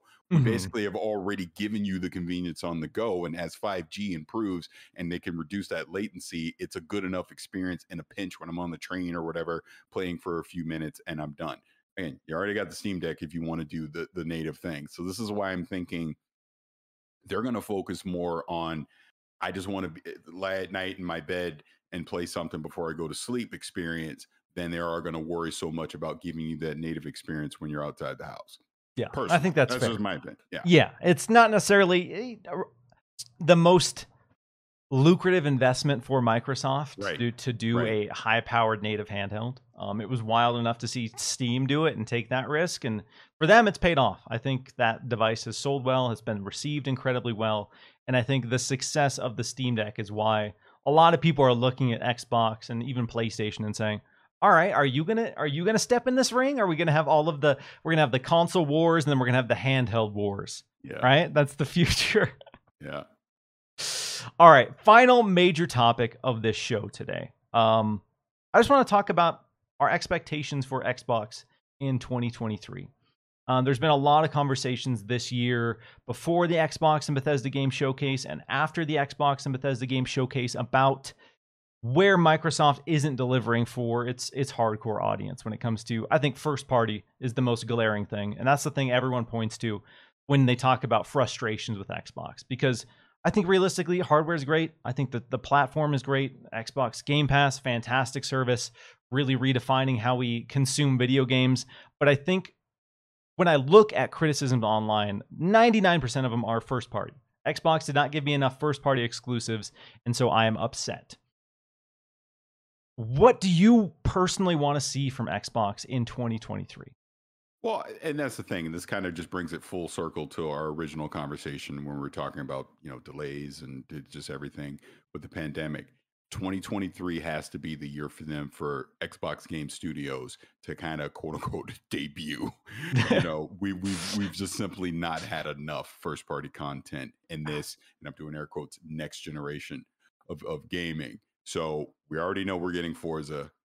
We know we're getting Redfall. We know we're getting Starfield. I think clearly for the first half of 2023, that's going to be very solid for them. Knock on wood, we don't have any more delays. What does that second half of 2023 look like? What are we going to get that's going to come that short term? I hope we get Avowed. I'm not going to assume we're getting Avowed, but I hope we get something like Avowed. Is Perfect Dark ready? Is Hellblade 2 ready? Like, what's going to be ready on the back half of 2023 from, and I'm talking Xbox Game Studios, not third party, any of that. What else does Bethesda have cooking? Are we getting a Wolfenstein 3? Is that happening? Is Indiana Jones? Like, there's so many different things from their internal studios that we know are being worked on. That are they going to be ready for 2023, early 2024, that they can talk about a year from now at the next big showcase that they're going to have because the big thing for Xbox, and Matt Booty was on Kind of Funny. Look, he went on XCast. He's put on the other one. Greg Miller. Wow. But Wow, yeah, Greg. I know. Look, on that, Phil Spencer and Matt Booty have been on Kind of Funny, but not XCast. That's ridiculous. Greg is just We monopolizing the yeah, guests. Come on, Greg. Freaking Greg Do Miller. do better, man. Yeah. But to the point, Matt Booty said on there, the goal is to have a game a quarter come out from Xbox Game Studios. If they can get to that cadence, if they can come out a year from now with confidence and show you we're now hitting that cadence of a game a quarter, that's the goal here. That's the whole point of Game Pass, right? That's what gets people excited to go, I can subscribe to this thing every month and I know I'm getting a steady stream of content coming from their first party studios, and obviously supplemented with some third party stuff as well. That's what I hope. That's the conversation I hope we're having a year from now when it comes to Xbox and their titles. Like I said, I think they've cemented their first half of 2023 at the last showcase because, like I said, we know we're getting those big three AAA titles from them. Now let's see what the second half of 2023, and maybe even potentially the first half of 2024 looks like, because I think that's important too. Sure, you're going to have your big holiday titles for 2023 coming from them. What are you giving me in the first half of the year to keep me engaged, so to speak, right? From them, not third party, from Xbox Game Studios. What are you going to show me that's on the roadmap? Like, I envision, let's just pretend, I envision the end of 2023, probably their big holiday title is going to be Hellblade 2. I think that feels right to me. The big one in 2024, first half, give me Avowed. If Obsidian could drop Avowed in, let's say, March of 2024, I think that would be a big tentpole for them. And then you supplement it with a couple other things. We know Compulsion's working on stuff. We're State of Decay 3, right? In Exile. Like, there's all these other studios that we know are working on stuff where it just feels like we're around the time that something should be coming out, a year from now, 18 months from now. So let's see what that looks like from them. We know we're probably getting Forza Horizon 6 or something around that time too, if they keep that cadence going. The next big Halo, we talk about Halo and content. What is Certain Affinity doing? That sounds like the end of 2023 going into 2024. We know we're going to get more campaign content. That seems to be around that time as well. So if you strategically stage that stuff with new and existing titles, big DLC expansions, all with this big cadence from, all right, here's what you're getting from August of 2023 until May of 2024. And it's like, damn, every other month they got something coming out. Holy crap. All right, I'm glad I'm subscribed to Game Pass and I have access to all that stuff. If they can establish that and have that and say it with the chest, I think they're in a good place. I really Let's go. Yes. I guess this is a controversial opinion. I've talked about this a few times now, but I really, really liked Xbox's 12-month approach at the Xbox and Bethesda Game Showcase, because a lot of the Xbox community right now, when we look at the people who are most heavily invested, They are tired of waiting. They are tired of hearing about what's going to be coming in the distant future. And a lot of people want to know what they will be playing in the near term. And so I thought that the focus on 12 months was great. And as you touched on, we look at 2023, we know the beginning is going to be decent. We know that the beginning is going to be decent with Forza, Redfall, Starfield. What I want to see, again, they just did this in June. What I want to see at the start, what I want to see January 1st from Xbox is I want to see that quarterly roadmap. As you touched on, Matt Booty, Phil Spencer, other people from Xbox have stressed this one big game per quarter. And if, again, we know the reality of dates shift, they don't have to give us dates at all. I just want to see a rough roadmap of what 2023 looks like. And I want to know this quarter we can hopefully expect Redfall. This quarter, we can expect Starfield. This quarter, we can expect Contraband. This quarter, we can expect Hellblade 2. Like, if they can just do that at the start of the year and say, these are the 4 big games we are hoping to bring to you this year, I think that's going to go such a long way. And we won't have these conversations of, when are the Xbox games coming? When are we seeing this? Because when we look at the slate of games on the horizon for Xbox, there are so many. It's a humongous list. And I think that also amplifies the frustrations because people are like, you have 20 games coming, but we don't know when any of them are coming. And so I really hope they can sit down and talk to these teams and figure out a rough roadmap for the year and make that kind of just a tradition moving forward. And again, dates shift, timelines shift. This doesn't have to be pie in the sky. Give us all your release dates at the beginning of the year. Just let us know roughly when you're expecting to have this game. And I think that would go such a long way to satiate, quell, and calm down all of the wild Xbox conversations that have happened in the last couple months. Completely agree. So let's do it. Give me the Marvel roadmap. Again, doesn't have to. Marvel gives you like 5 years or whatever it is, but just give me 1 year. Can we do that? Is that unrealistic? Well, it goes back to what you were saying, and I've talked about this before. I agree. I thought the 12-month roadmap made sense because, and they were kind of in a damned if you do, damned if you don't scenario with that. 100%. Talking to a few people at the showcase. Personally, think I should have given people a heads up that this was what the showcase was going to be, but time's passed. It's fine. People are like, Xbox has no games. Xbox, what do you got coming? We don't know what's coming. All right, here's what you're going to get in the next 12 months. Drop the mic, we're done. Yep. That's the right approach. I think to your point, going into 2023, I would slightly disagree. I don't think they need to come out January and say, here's the 2023 slate. I don't think they need to do that because I think they've already told you until June of next year what we're getting. So I already know what the first half is. I think they can walk on that stage again in June of 2023. Now, here's the rest of 2023 and into 2024. They could keep that cadence going. I actually like that cadence of doing that with the big mega show. My critique has been now throughout the year, supplement those big announcements with smaller announcements. Yes. And maybe, you could use XO or the Game Awards or whatever and use that as more forward looking, into, hey, Keely's already done it with Hellblade 2 and Perfect Dark. Those are games that were years away that were debuted. Hell, the Series X was debuted at the Game Awards. So you continue to do that. You can use your own XO show, when that comes back, tied with FanFest, to look towards the future of stuff during the year. Talk about some of the games that would get lost in the shuffle of the big June show, where you give them their time and their spotlight. And again, if they get to that cadence where we're getting stuff once a quarter, you can set up that quarter with a big reveal of that, a sit down conversation. Look, I know somebody can host it. They can sit down and talk with some of these studios and developers about this stuff, and you give those games their time to shine so they're not lost in the shuffle of a Starfield announcement and things like that. So it's obviously forever evolving, and I did have a couple conversations during the showcase with the people at Xbox, and the one analogy that was said to me is it takes time to turn a battleship. You already know where we're going to go, but it takes time to turn it. So they're already having these conversations, and they clearly realize they kind of need to work on their messaging and communication, again, to have a cadence of it so people know what to expect throughout the year. And it seems like when we go into next year, some things are potentially going to change. So again, I personally think they're headed the right direction.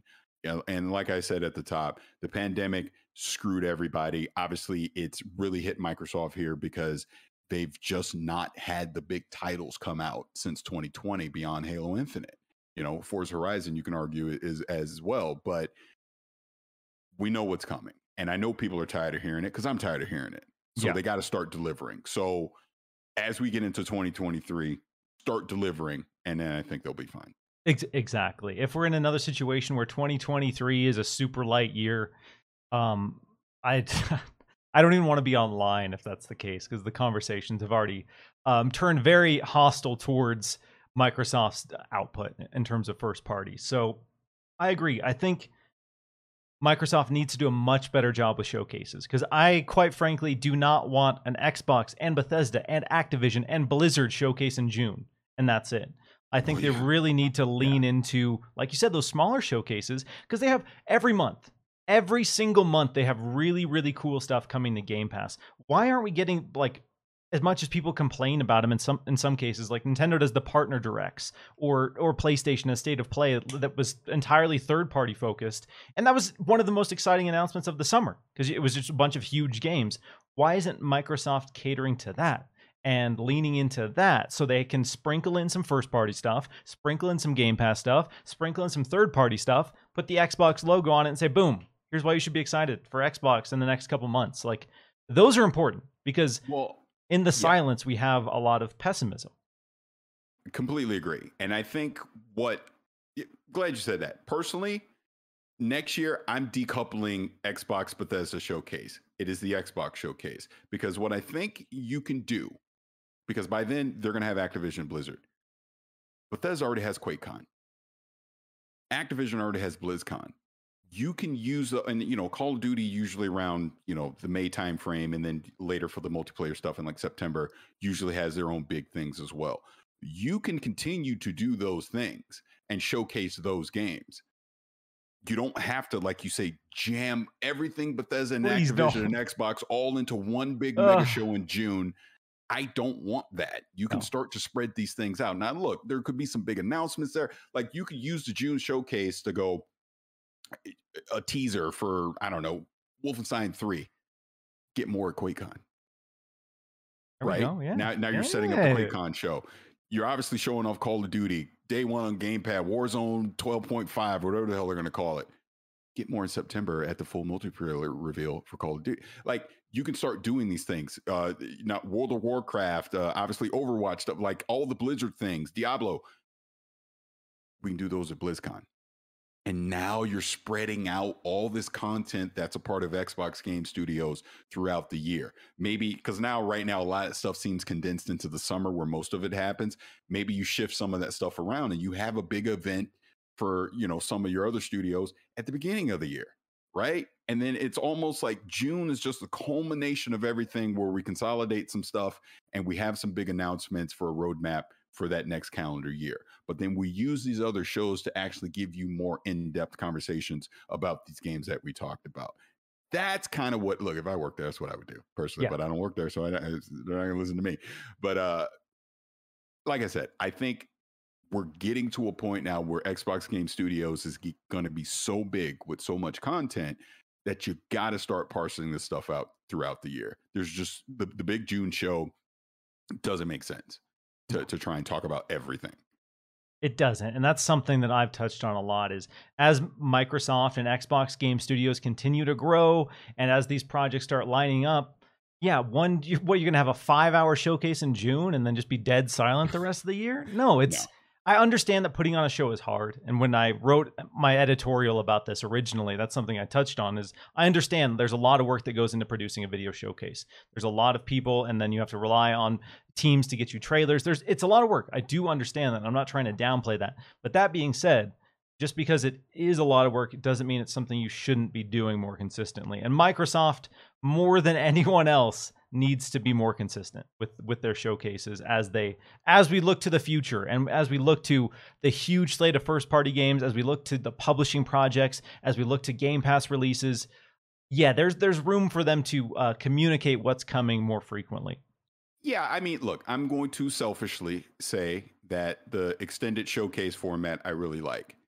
But what I will also say to that is I would like to see that expanded out throughout the year, where whoever's hosting it, however you want to do it, but someone sitting down, with a Pete Hines and talking about Redfall in depth, right? Someone sitting down with Joe Staten and talking about the future of Halo. Yeah.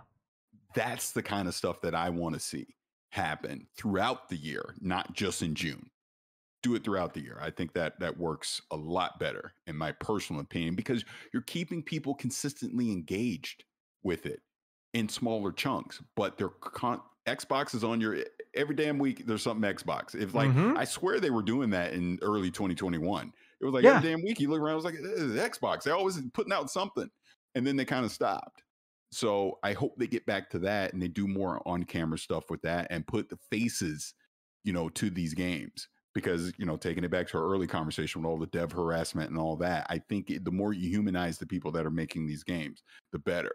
I think people can be a little more considerate and have more patience when it comes to things when they get delayed, because you realize there are real people making these games and we all have our real life issues and concerns, and we're in this different world now, and be a little more respectful when it comes to that stuff. Yeah, I'm a huge champion of that as well, because it is important to understand that at the end of the day, like you said, these are people making the games and these are people just trying to make something that you can have fun with. And it's always frustrating and upsetting when I see people turn that into something nefarious, and they throw Yeah. around these assumptions of what's going on behind the scenes and why these people are doing the things they do, why things aren't happening, when everyone is just working really hard to put a game out into the world for people to enjoy. And it's again, of all the things to be, you know, all the things to question and have concerns about, and have nefarious ideologies, I feel like video game development is not on the top of my list. I'll say that. All right, I'm gonna get to some super chats here. Jeremy G says, as always, this is an excellent podcast. Perfect. What else we got here? What else do we got here? Hargeet again, killing it. September 22nd, Deathloop. November, Pentiment. End of 2022, ABK deal complete. January, announce another publisher acquisition. My God. February, Redfall. March, Ghostwire. April, Forza. Do you want Xbox? Let's have a quick conversation on that. Do you want Xbox to immediately announce another acquisition after this deal closes? No, I don't. Where I'm at is they can take a break. Honestly. Yeah, what a lot of people don't understand is they can't do anything right now. Microsoft cannot interact really with Activision Blizzard King in any major capacity. They can have conversations, but once that deal closes, then they have to integrate thousands and thousands and thousands of people, restructure everything, figure out how it all ties into the Xbox ecosystem. And as Phil Spencer has publicly touched on, none of them have any idea how to do that. This is the biggest acquisition in video game history. Like, the aftermath, once this deal closes, is going to be so long-winded. And for them to just go straight into another publisher acquisition, I can't fathom it. I can't fathom they'll go straight from the biggest one ever directly into another one without spending several months figuring out what this means for their business. Because they still haven't even figured out all of that. Obviously, we can talk about the big bullet points and the broad brushes of what it means for their business, but deep down, they have to sit down and figure out how that is going to look. So, yeah, I'm not expecting an acquisition early next year, personally. But no, I'm not either. I do think we'll maybe by the end of 2023, you might start seeing some of that again. But yeah, I think they're probably going to take a break because, like you said, they're going to have a lot of work to do. I quite frankly hope they don't. I would have concerns if they go straight into another acquisition about how they can even manage all of this, to be honest, because it's no small task to integrate any team, and you're talking about multiple different divisions and thousands of employees. Woo! Yeah. Don't envy that team, that's for sure. RDX Son of Fett asks, where's Exomecha and GoldenEye? So, yeah, where's GoldenEye? Parris, do you think that's coming soon? There's been so many conversations about GoldenEye because the achievements leaked, and everyone's like, where is it? I mean, we're obviously going to get it here shortly. Might be Gamescom or something. Who knows? But I personally don't think it's that big of a deal. I think a lot of people are being nostalgic for GoldenEye, but then I think when you actually get it, you're going to go, is this Oh, there's people in the chat like grabbing the edge of their chair. Don't you say it. This is my personal opinion. Yeah, Exomecha. Yeah, where is it again? Maybe it's Gamescom or something. I don't know, but clearly, it didn't fit into that 12-month roadmap of stuff they had coming out. Because if it did, they would have said it. Because was that, correct me if I'm wrong, was that originally scheduled for 2020? Or was that, I think that was like a launch window title for Series A. Look, I'll bring it full circle. This is why I'm telling you to pay and everything. It happens, you know. It happens. And GoldenEye, there's been conversations if maybe the whole situation in Russia has been a factor, because Russia is the main kind of villain antagonist of that. So I don't know if that is a factor, and maybe they're just sitting on that until that gets resolved, or what the reality is. But yeah, the achievements are there. It's coming at some point. I have no idea when. No idea when. RDX Son of Fett also says we need design labs for consoles. Dealer's idea. What do you think that would cost? Let's say a Series X is $500 normally. What's a custom design lab Series X setting you back? Yeah, that's a good question. I think you got to at least put an additional $50 on it. Yeah, because they charge starting at 10 for the controller. Yeah, right? I would say so. But along those lines, we talked about on XCast as well. I need the Elite controller in design labs. That's what I want to see. I mean, like they did the custom one for Halo Infinite. I want to see more of that stuff where we get to design our own Elite controllers. I think that people will be willing to pay the premium price for it, because clearly the Elite controller is the best controller you can use on Xbox, and to have your own personalized one would be fantastic. Because you guys already know what I would make, so it's pretty easy. Just roll that out with the Elite 3, all right? Yeah. Elite 3 design labs, and please make the bumpers work. Sorry, like I've had so many issues with my Elite 1 and 2. I had to send my Elite 1 in 3 times. I had to send my Elite 2 in 2 times, and then the third time I just fixed the bumpers myself. But please, with the Elite 3, let the bumpers last more than a year. Yeah. Please. That's all. I know it's tough. I know it's hard. Maybe I'm mashing it. Maybe I have these hands that are just crushing the triggers, but I feel like I'm pretty careful, pretty delicate. But yeah. Now I will say I've had mine since, I guess that was in the before time. So this is 2019 when it came out, October 2019. Still immaculate condition. I've had no issues. So I'll give them that. Give them that. Give him that. All right. Hargeet says May 23rd for Diablo. May 23rd. That's a very specific date. Hellblade September and Starfield November. I don't think Starfield's getting pushed to November. Do you? Let's hope not. They told us 12 months, right? Yeah. I think it's funny. Let's talk on that for just a second. So it's pretty clear when Phil and all them went out to Bethesda, that decision was made then. Yeah, just this is what it looks like? Oh no, hold on. It was obviously, and it's pretty clear it's an optimization thing that's going on right now. They need more time, because what has Bethesda's reputation been for well over a decade now? Bethesda. Right. They release buggy, unoptimized games. It's pretty clear they don't want this, because it's a flagship game coming out of Bethesda. Todd Howard, first new IP he's done in 25 years or whatever it's been. They don't want a Fallout 76 reception with Starfield. They want it to be as polished as it can possibly be. So it's pretty clear a hard conversation was made face to face in Maryland earlier this year. We need more time.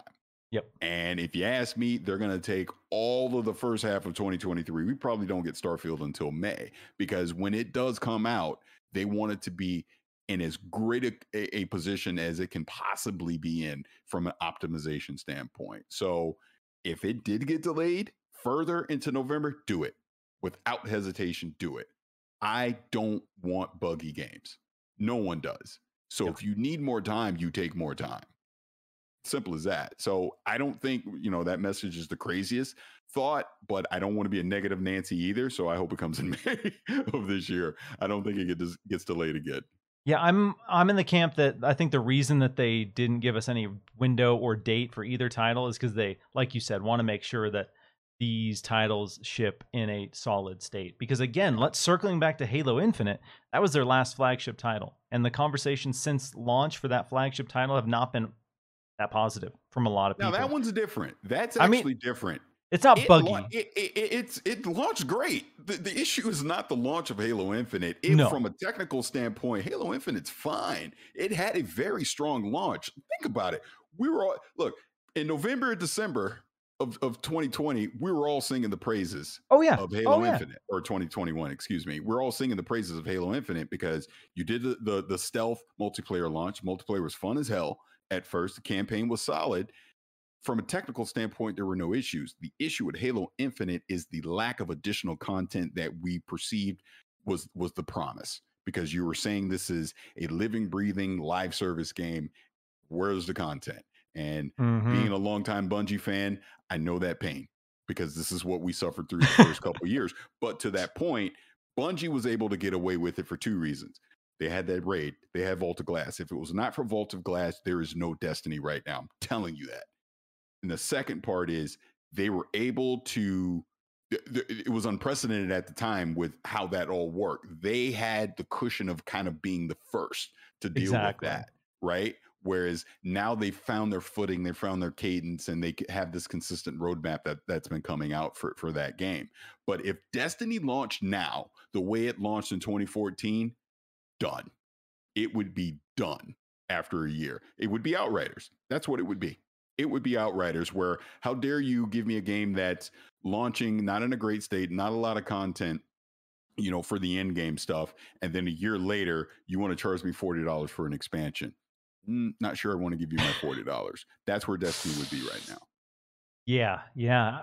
And I guess my thought, circling back to that, was just regarding the conversation that Halo should have been delayed. I wouldn't want to see Starfield come out and have people say this should have been delayed. This isn't polished. Again, like you said, Halo Infinite was polished. It wasn't the lack of polish that people were concerned about. It was the lack of features and content. But again, having back-to-back flagship games come out and people say this shouldn't have been shipped, not a good look for the future of Xbox Game Studios, and not what they promised the developers and, quite frankly, the audience when it comes to why we should be excited about acquisitions. Because there's been people who say that, we can't be negative about acquisitions, that acquisitions are good. And then you have people who are saying that we should be concerned about acquisitions. And there have been some, worthwhile conversations to be had there. And again, the reason we're supposed to be excited about Xbox acquisitions is it's supposed to mean better things for the teams and the games. And that has to remain consistent. That has to for me.